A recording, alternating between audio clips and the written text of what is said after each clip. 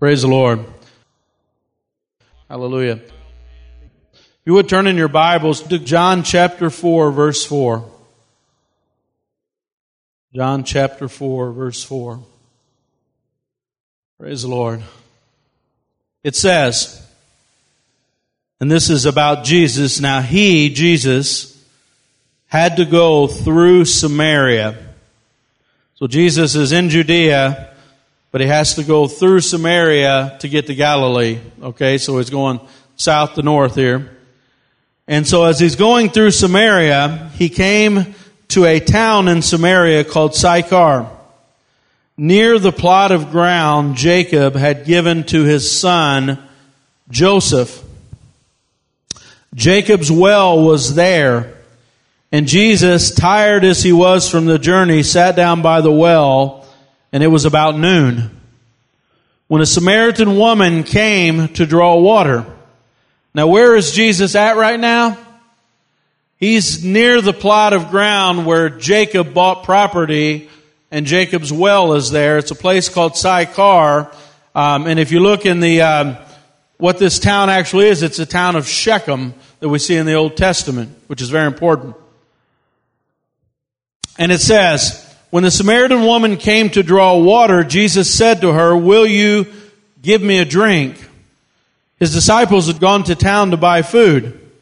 The Samaritan woman said to him, "You are a Jew, and I am a Samaritan woman.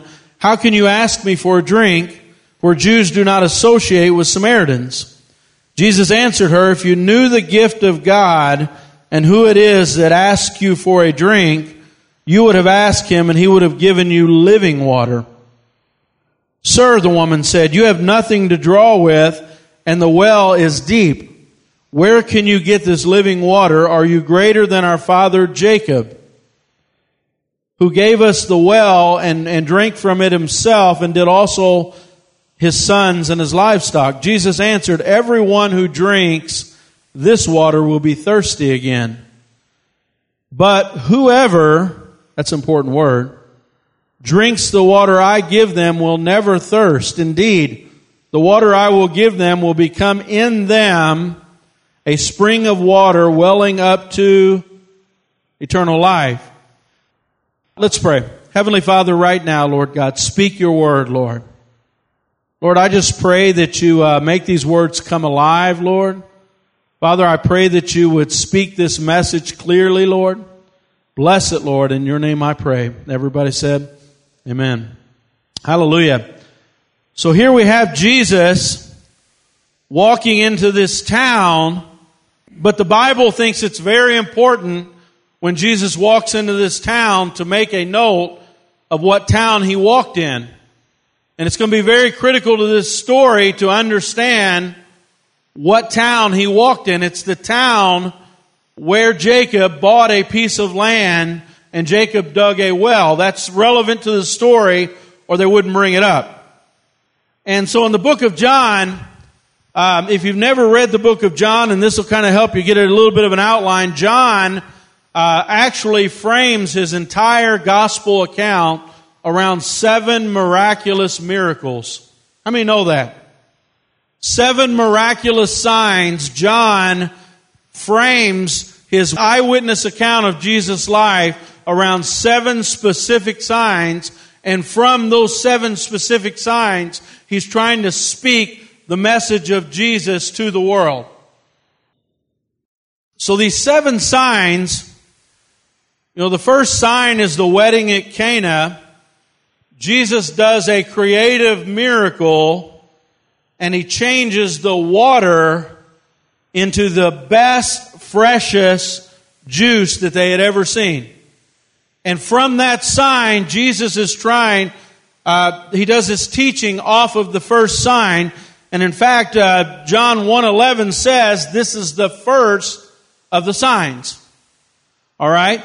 And so he begins to tell them that I am bringing in a new covenant. The old one is not as high quality as the new one.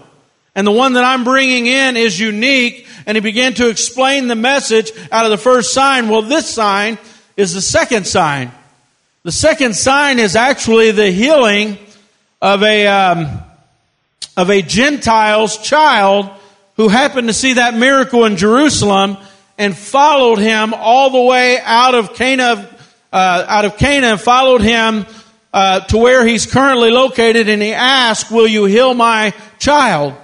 And so Jesus, with this second sign, in fact, John 4:54 says this is the second sign. And right before that second sign, he starts giving a foundational teaching to help them understand the second sign. And you say, well, what's Jesus trying to teach them with this sign of this man's child being healed?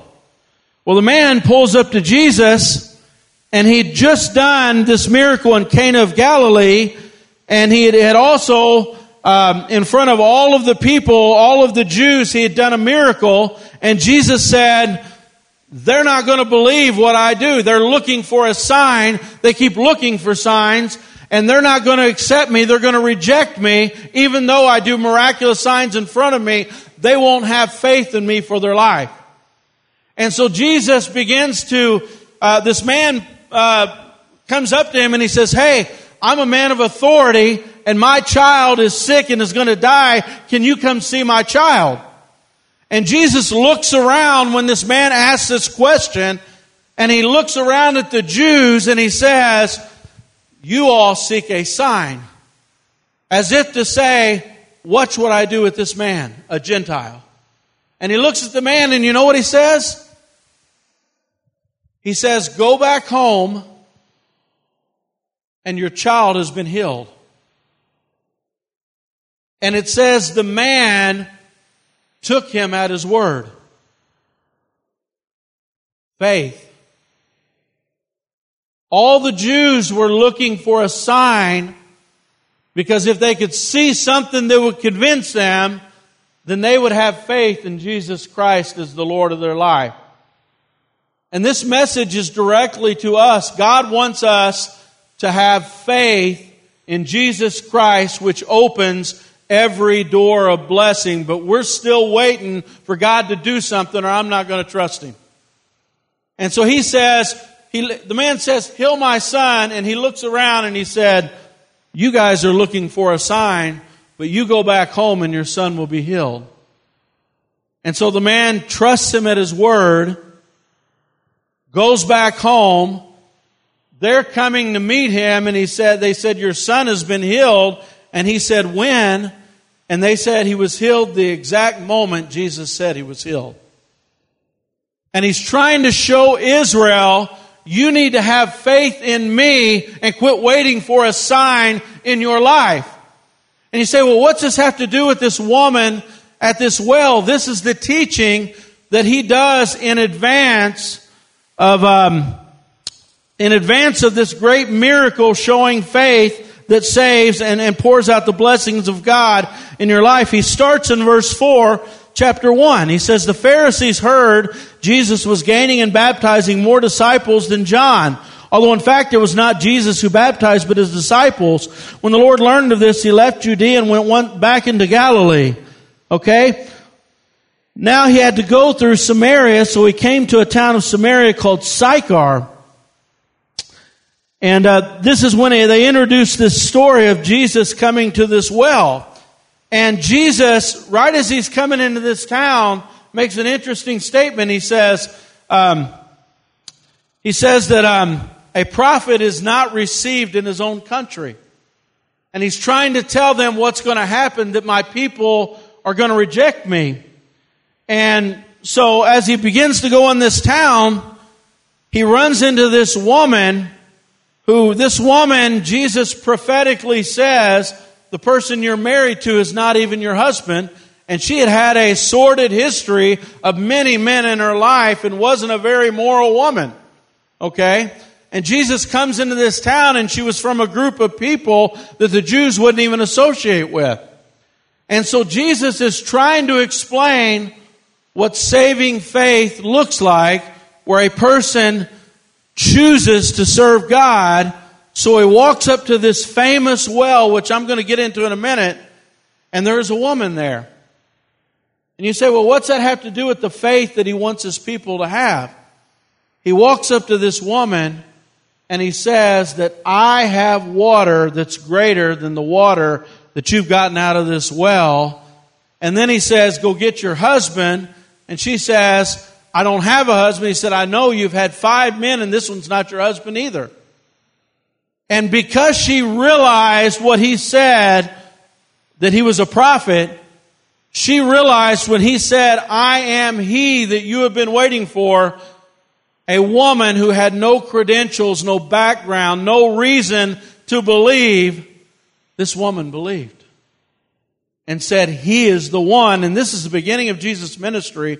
And she becomes one of the first evangelists in the Bible. She runs to town, begins to tell the people about who she met. She said, I've met the Messiah. I've met Jesus Christ. She had faith in Jesus Christ. And guess what? The whole town of Samaritans were giving their life to Christ. The Samaritans believed, and Jesus stayed there for several days with people who believed. Meanwhile, back in Jerusalem, they still didn't believe. They're still waiting for a miracle. God's people waiting for a miracle or we won't serve you, with their arms crossed, rebellious, refusing to believe God unless God does this. How many have ever seen somebody that said, unless God does this, I won't believe. Unless God does this, I won't believe. Unless God does this, I won't believe. But Jesus is trying to say, look at the Samaritans. She believed.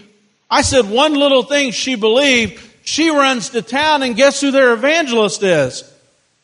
Their evangelist is a woman who's not really the best witness to have, probably. She goes to town, and they believe just on her word.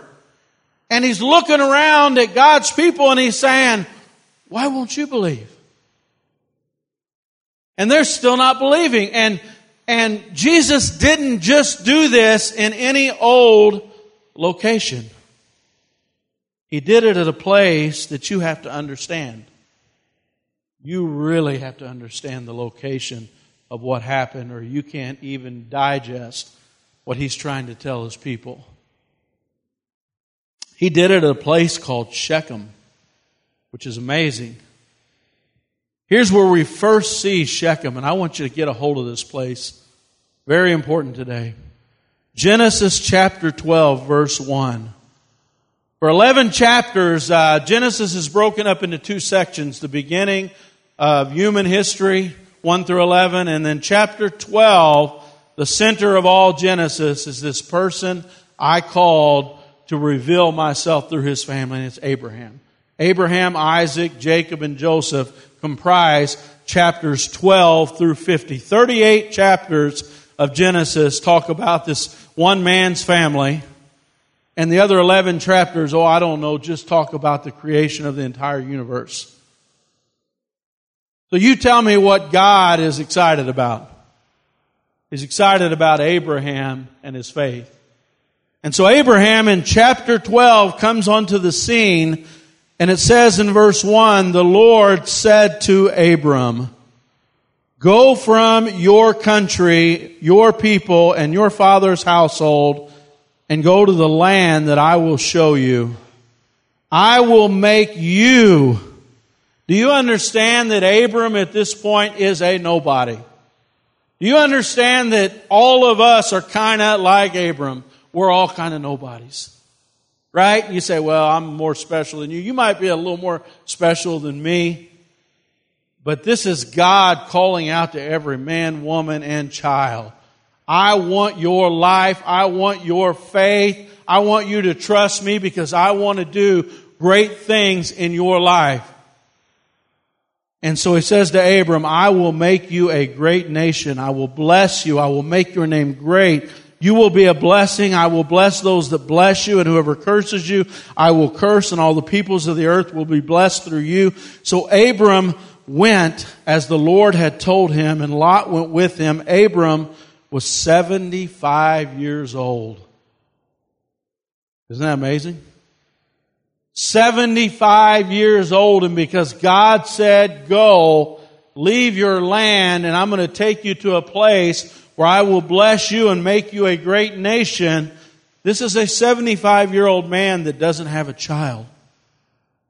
You understand that? 75 years old, doesn't have a child, and God's saying, go to the land and I will bless you and make a great nation out of you and your family. Funny. All right? So he goes. He set out from Haran. He's actually coming from the north, okay? And he's going from the area of the Chaldeans to the northeast of Jerusalem. He's traveling down this way, and then he's going down, and he runs into a place. It says, he took his wife Sarah, his nephew Lot, all of his possessions he accumulated, and the people that were with him. They set out for the land of Canaan, and they arrived there. I wonder where there is. Abram traveled through the land as far as the site of the great tree of Moreh at Shechem. At the time the Canaanites were in the land, the Lord appeared to Abram and said, to your offspring I will give this land. What land is he talking about? We have to understand what Shechem is. The place where this woman was sitting by a well was this location in Israel. You say, well, why is it so special? We're going to try to unravel that. This place had two mountains. Okay, one was called Mount Gerizim, the mountain of blessing. Beautiful, fruitful mountain. Okay, and it had a panoramic view. Anybody ever seen a lookout mountain where you can see multiple states? This is in central Israel, which is central promised land, all right? It was a mountain that stood up and gave a panoramic view of the promised land. To one side was the south of the promised land, to one side was the east, and when you stood on that beautiful, fruitful mountain of blessing, you could see everything that God had promised to him and his family. And so he took him on top of the mountain. Right next to that mountain is another mountain called Mount Ebal.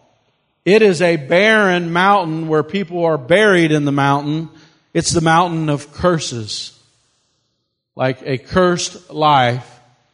Mount Gerizim is the mountain of blessing. So he takes him on top of this mountain, has him look out, and he says, look at everything I'm going to bless you with. And God appeared to him. In fact, it wasn't just God that appeared to him. How many know this was a pre-incarnate Christ that appeared to him? He stood there with Abraham and said, if you will trust me, I will bless your life. And the same Jesus walks into this town where we're talking 1800 years before, had promised Abraham, I'm going to bless you. Actually, 2,100 years almost. He promised to bless Abram. So Abram's looking over Lookout Mountain, and he's looking at the blessings of God. And this morning, I'm asking you to stand on that mountain with God and say, God, show me how much you want to bless me. Because God's grace, how many know that it's a picture of God's grace He wants to pour in your life? In fact, the title of my message is The Everlasting Blessing. You say, well, Chad, I just want blessings for this life. I'm trying to tell you the blessing that will flow from the inside of you, that will flow up to eternal life. God will bless you in this world, and He'll bless you in the world to come. But this is the location that symbolizes the blessing of God. Jesus is literally at the spot where God originally said, I'm separating a people that I want to bless, and that people is anybody that will come and drink, anybody that's thirsty, anybody that will believe. If you'll believe, I will bless your life. If you won't believe, I won't bless your life. And so He brings him to this place in Genesis 12, and you say, wow, it probably stops there. No. Isaac stayed close to that place because it was the place where God had promised his father and Jacob. You see Jacob moving all over the place. Jacob running from God. Jacob kind of a liar. Jacob kind of a deceiver. And then Jacob being chased by his brother. Jacob is told by his family, go back to the land of your mother's family in Padan Aram. And when you're there, God will bring you back into the land that he promised your grandfather. So Jacob goes away, and you see in Genesis chapter 33, Genesis chapter 34, he says, it's time for me to go back to my grandfather's house. Time to go back to my father Isaac's house. I'm going back home because I believe the promise God has for my life. And guess where Jacob goes back to? Shechem. He goes back to the place where God made promises to bless him for eternity, bless that family. The blessings and promises of God were in that place. And so they keep coming back to this place, the place where God pours blessings into your life. And you say, well, maybe it ends there. Then Joseph one day is told by his father, hey, go look for your brothers. And go tell them, go do an errand for me with your brothers. Guess where he sends him? Shechem. To go find his brothers, and guess what happens to Joseph at Shechem? The place that Abram built an altar to the Lord and trusted God. The place where Jacob came back home and began to trust God. Joseph at that place was sold into slavery by his brothers. But Joseph never forgot that place.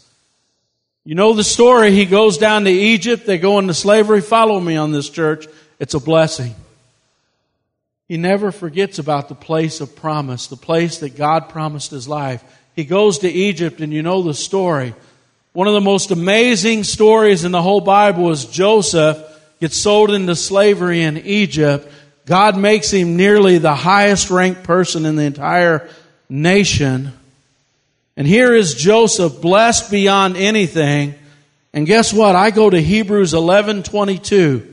It talks about the faith of Abraham. It talks about the faith of Isaac. It talks about the faith of Joseph. Joseph was put in prison wrongly. Joseph was exalted to the highest position in Egypt. Joseph provided for his family through a famine. The entire group, Abraham, Isaac, Jacob, their whole family went to Egypt and were blessed beyond anything. And guess what Hebrews 11:22 says about Joseph's faith? Here's the big thing that Joseph did that's worth pointing out. By faith, Joseph, when his end was near, spoke about the exodus of the Israelites from Egypt and gave instructions concerning the burial of his bones. That's his act of faith. Think of all the great things Joseph did. Why are we concentrating on his bones being buried back in the land? Because the town that Jesus was in was the place where they buried Joseph's bones. Jesus, in fact, if you go to Israel today, it's a place called Nablus. It's in the West Bank. It's disputed land. Israel owns it, but the only way they can visit it is through a police escort because the Palestinians will fight like crazy because that's the place where today you could still walk in and see bones that are 3,800 years old of Joseph are at that place. The bones and the burial place of Joseph is right there where this woman was sitting by the well. The well that Jacob's dug is right there. You can go to that place. You can draw water out of that same well. And it's still there, and it's an artesian well that hasn't ran dry. And God's promises are true. And that's one of the few places you could walk as a Jew in Jesus' day and know that God is real and God is true to His promises. Is the place of Shechem. And that's where Jesus went and started to talk about their faith. Now keep on with me here. Moses in Deuteronomy chapter 30. Moses says this. Now remember, Moses had just led The children of Israel, which is the children of Jacob, it's Abraham, Isaac, Jacob's children. God did not forget the promise He made to Abraham, Jacob, Joseph, Abraham, Isaac, Jacob, and Joseph. So here they are in Egypt, slaves, but God didn't forget the promise. So God says, I'm going to bring them out. And He brings them out, and I want you to imagine Moses, young Joshua, okay? Think of what his eyes seen. He's seen the miraculous power of God deliver them from the hands of one of the most powerful men in the world, the Pharaoh of Egypt. And you say, what's that have to do with me? Because this is a people that are blessed. This is a people that God blessed. He gave favor to. He gave miracles to. He did all these things to save them out of Pharaoh's hands. Have you ever read the plagues that He put on Egypt? Have you ever seen the parting of the Red Sea? Have you ever seen the miracles He did in the wilderness? And He brought them out of Egypt through miraculous signs and wonders like nothing the world had ever seen. He fulfilled the promise even though they were unfaithful. Amen?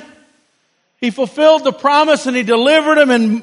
And Moses said this, God has kept His promises to us. And He says, see, I set before you today, Deuteronomy 30:15. I set before you today life and prosperity, death and destruction. I command you today to love the Lord your God, walk in obedience to Him. Keep His commands, decrees, and laws, and you will live and increase. The Lord will bless you in the land you are entering to possess. But if your heart, church, listen to me today. If your heart turns away and you are not obedient, if you are drawn away to bow down to other gods and worship them, I declare to you this day, you will certainly be destroyed. You will not live long in the land you are crossing the Jordan to enter and possess. This day I call the heavens and earth as witnesses against you, that I've set before you, listen church, choice. God did everything. God provided everything. God provided miracles. He provided signs. He did everything to prove who He was. And now He puts the choice in front of every man, every woman, and every child. He says, I lay before you blessings and curses. I lay before you life and death. He said, I call heaven and earth as witness against you that I set before you life and death, blessings, curses. Now choose life, that you and your children may live, that you may love the Lord your God, listen to His voice, hold fast to Him, for the Lord is your life. And He will give you many years in the land that He swore to give your fathers, Abraham, Isaac, and Jacob. Do you see that God delivered him? He said, I've been better to you than anybody in the world. This is what He was telling the Jews when He was talking to that woman at the well. I've been better to the Jews than any people on the face of the earth has ever been, and you won't believe me unless you see a miracle. But these Samaritans, they believe me and they don't need to see miracles.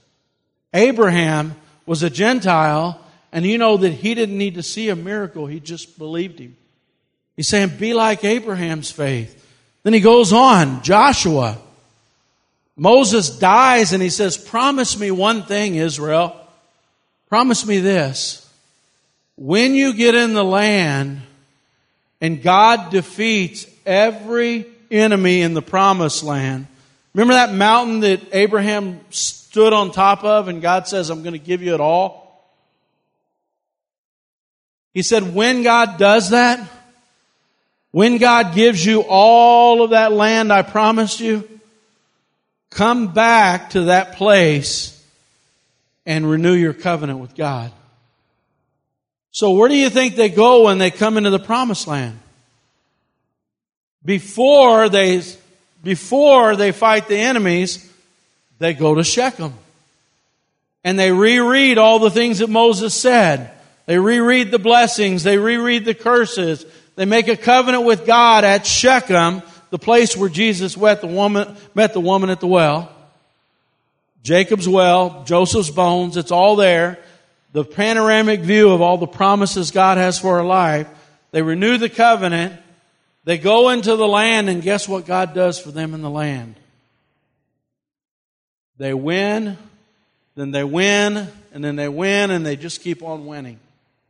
How many know that every powerful enemy that was bigger and stronger than them, God supernaturally won the battle, and here they are. Church, they got houses that they never built. They got fortunes that they never earned. They got so much grace was poured upon them. They were saying to themselves, I don't deserve it, God. God, how have you been so good to me? Why me, God? How many have ever had God's grace poured on you and you said, God, I don't understand it. Why are you blessing me so much? Why? Why am I so blessed, God? I don't understand why you love me so much.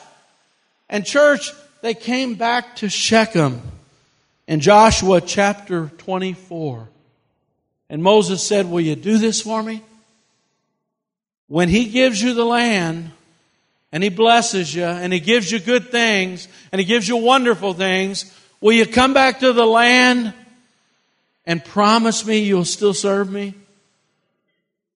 Will you make a covenant with me that you'll still love me? And so in Joshua chapter 24, after they had possessed the land, church, I want you to think about how joyful of a meeting this is at Shechem. They get the entire nation together in Joshua chapter 24. Joshua's about to die. Now remember the things that Joshua's eyes have seen. Joshua was a slave in Egypt. He worked in the brickyards like a slave. God completely delivered him. Moses was sent by God. They were delivered. They seen miracles. They seen the Red Sea. They seen the plagues. They went through the wilderness. Joshua was in the wilderness. Joshua was a spy. Joshua was the one that went into the land and said, we can take the land. We can win. God's with us. Let's do it now. They wouldn't listen. Joshua was there for 40 years in the wilderness. Now Joshua, 90 years old, Joshua is the one leading them into the promised land, and he defeats every enemy that's in the promised land. And here's this people that are full to the gills with the blessing of God. And you know what they did? As they dispossessed the land, they were gathering all these false gods to them. In fact, they had piles of loot from the false gods. Did you know that? God is blessing them, and they still won't be faithful to God. They're still not recognizing the blessings of God. And folks, if the temporary blessings of God are all you want, then you don't have any idea what you're missing out on, because the eternal blessing that God's trying to give us far outweighs the blessings of this world. Listen to what Joshua says as an old man about to die. Then Joshua assembled all the tribes of Israel at Shechem. This is 24 verse 1. He summoned the elders, the leaders, the judges, the officials of Israel. They presented themselves before God. Joshua said to the people, this is what the Lord, the God of Israel, says. Long ago your ancestors, including Terah, the father of Abraham, and Nahor, lived beyond the Euphrates River. They worshipped other gods, but I took your father Abraham. Do you hear this? God's taking personal responsibility for putting them in this place. I took your father Abraham from the land beyond the Euphrates, led him throughout Canaan, gave him many descendants. I gave him Isaac, and to Isaac I gave Jacob and Esau. I assigned the hill country to Esau, and Jacob and his family went to Egypt. Then I sent Moses and Aaron. I afflicted the Egyptians by what I did there. I brought you out. When I brought your people out of Egypt, you came to the sea. The Egyptians ran after you with chariots and horsemen as far as the Red Sea, but they cried to the Lord for help, and He put darkness between you and the Egyptians. He brought the sea over them and covered them. You saw with your own eyes what I did to the Egyptians. You lived in the wilderness for a long time. I brought you to the land of the Amorites, lived in the east of the Jordan. They fought against you, but I put them in your hands. I destroyed them before you. You took possession of the land. And then he goes on and he says in verse 14, now fear the Lord and serve Him with all faithfulness. Throw away the gods of your ancestors that they worshipped beyond the Euphrates and in Egypt, and serve the Lord. But if serving the Lord seems undesirable to you, you see what he's saying, church? You have been blessed your whole life. Some of you are sitting here and you have the nerve to look at God and say, I haven't been blessed.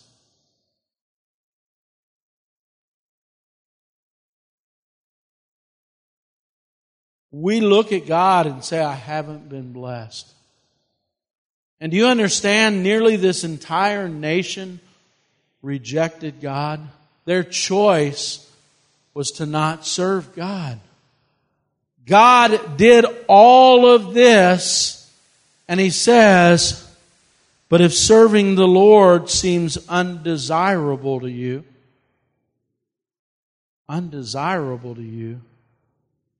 do you hear what I'm saying today, church?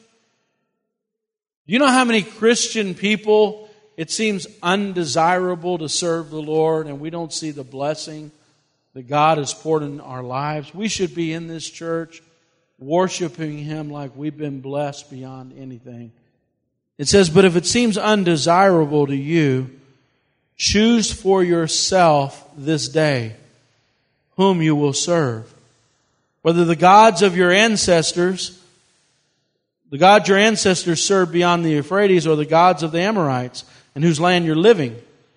But as for me and my house, I will serve the Lord. We will serve the Lord.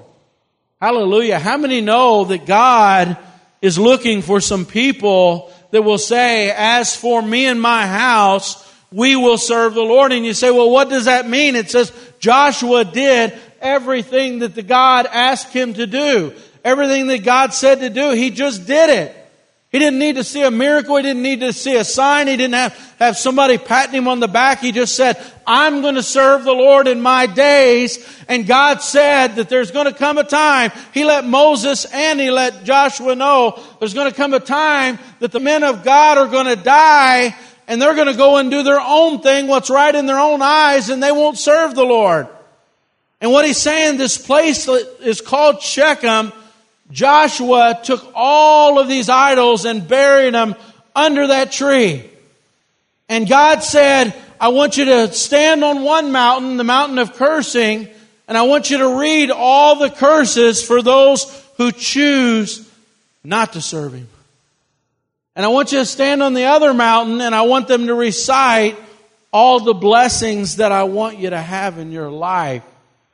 And I want you to stand there in the middle and make a decision and choose you this day. Who are you going to serve, church? And you say, well, those were probably the sinners in the middle there. No. They were worried that the blessing that they started in, they would reject and choose the curses. And God was saying, choose you this day, church, who you will serve. But as for me, just so there's no mistaking, me and my family are going to serve the Lord. And he began to worship God there. Now Jesus comes walking into that town. Now it's got a little bit more meaning.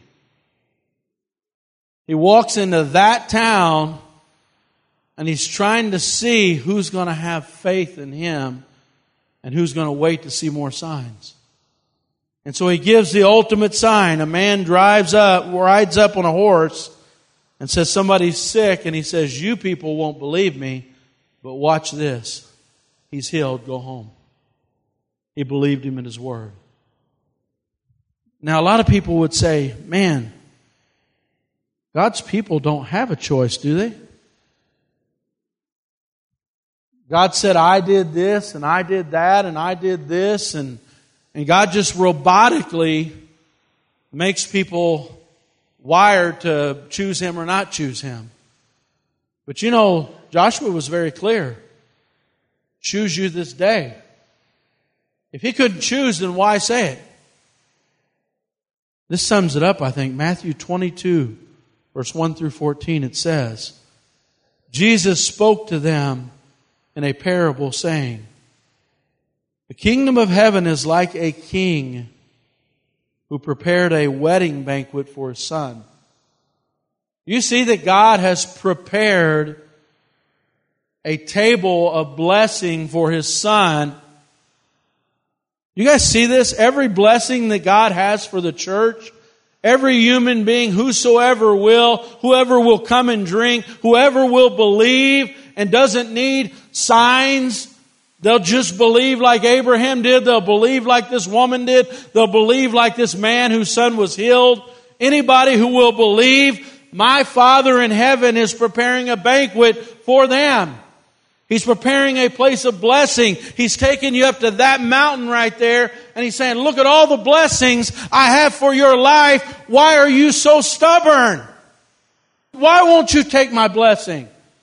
Why won't you love me? Why won't you choose this day to serve me and not the idols? And it says the king prepared a wedding banquet for his son. He sent his servants to those who had been invited to the banquet to tell them to come, but they refused.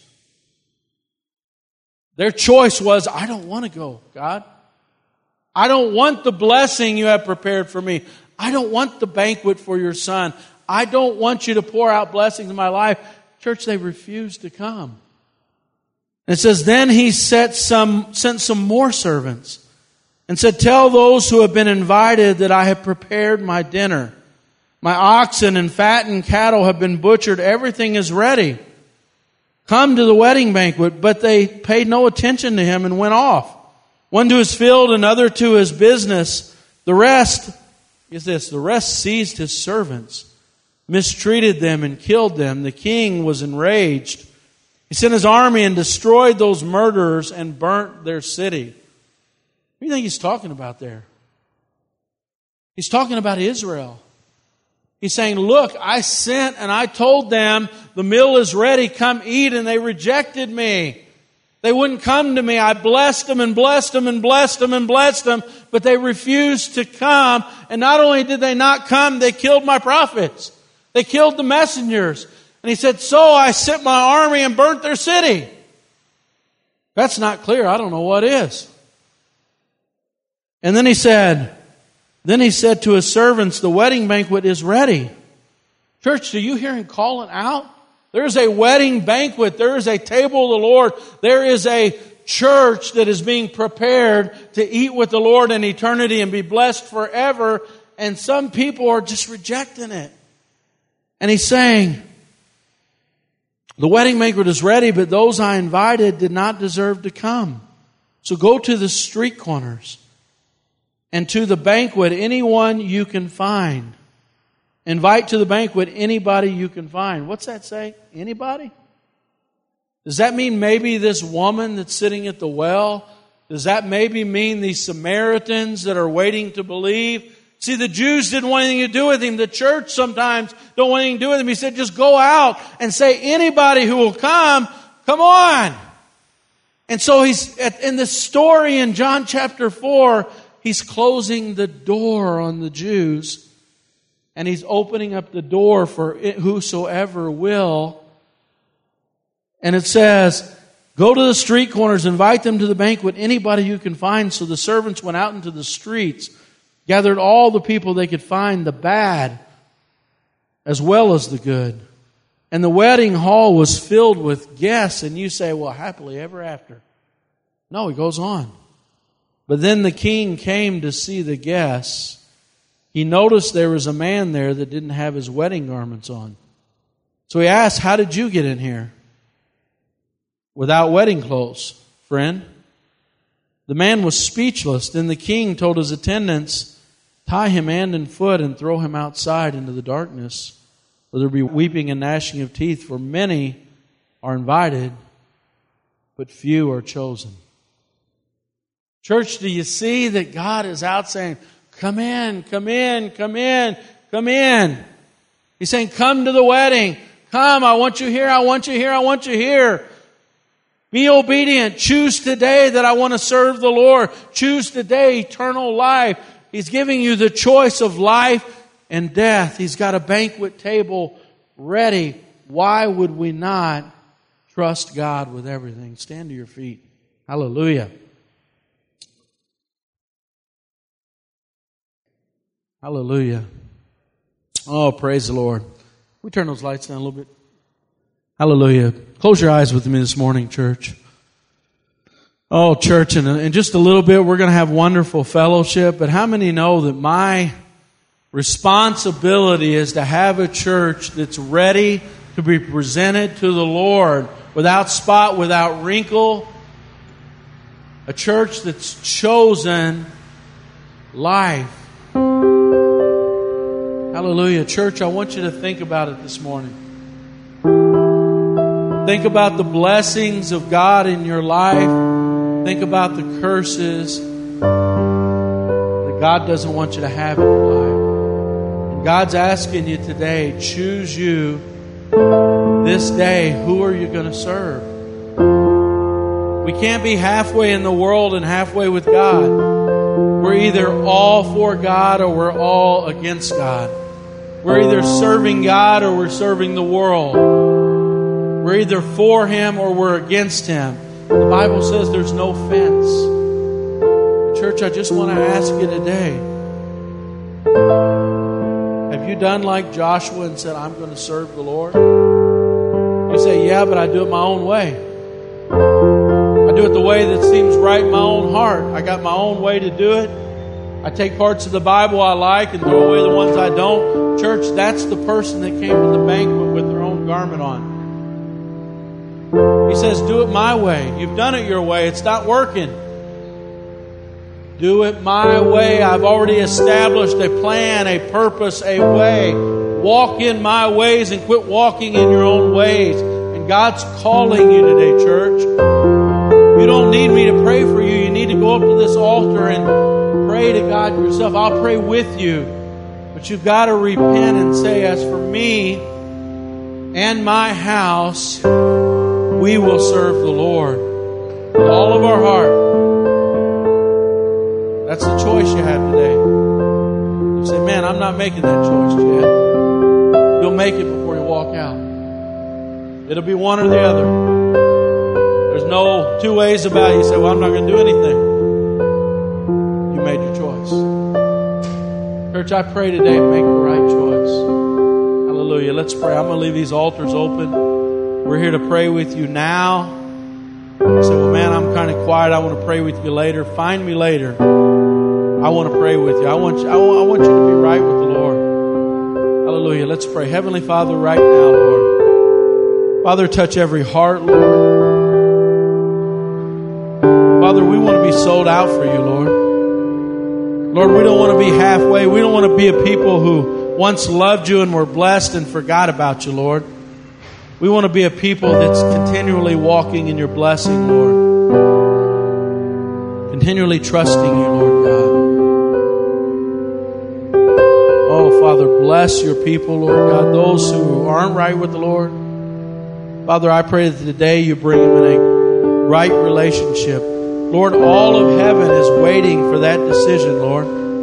All of your grace is ready to be poured out on these lives, Lord. The abundance of heaven, Lord God. Lord, take them to that mountain. Let them see the blessings you're ready to pour upon those who trust you and love you, Lord.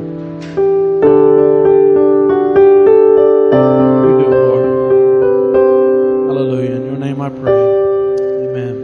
Church, these altars are open. I want to pray with you today.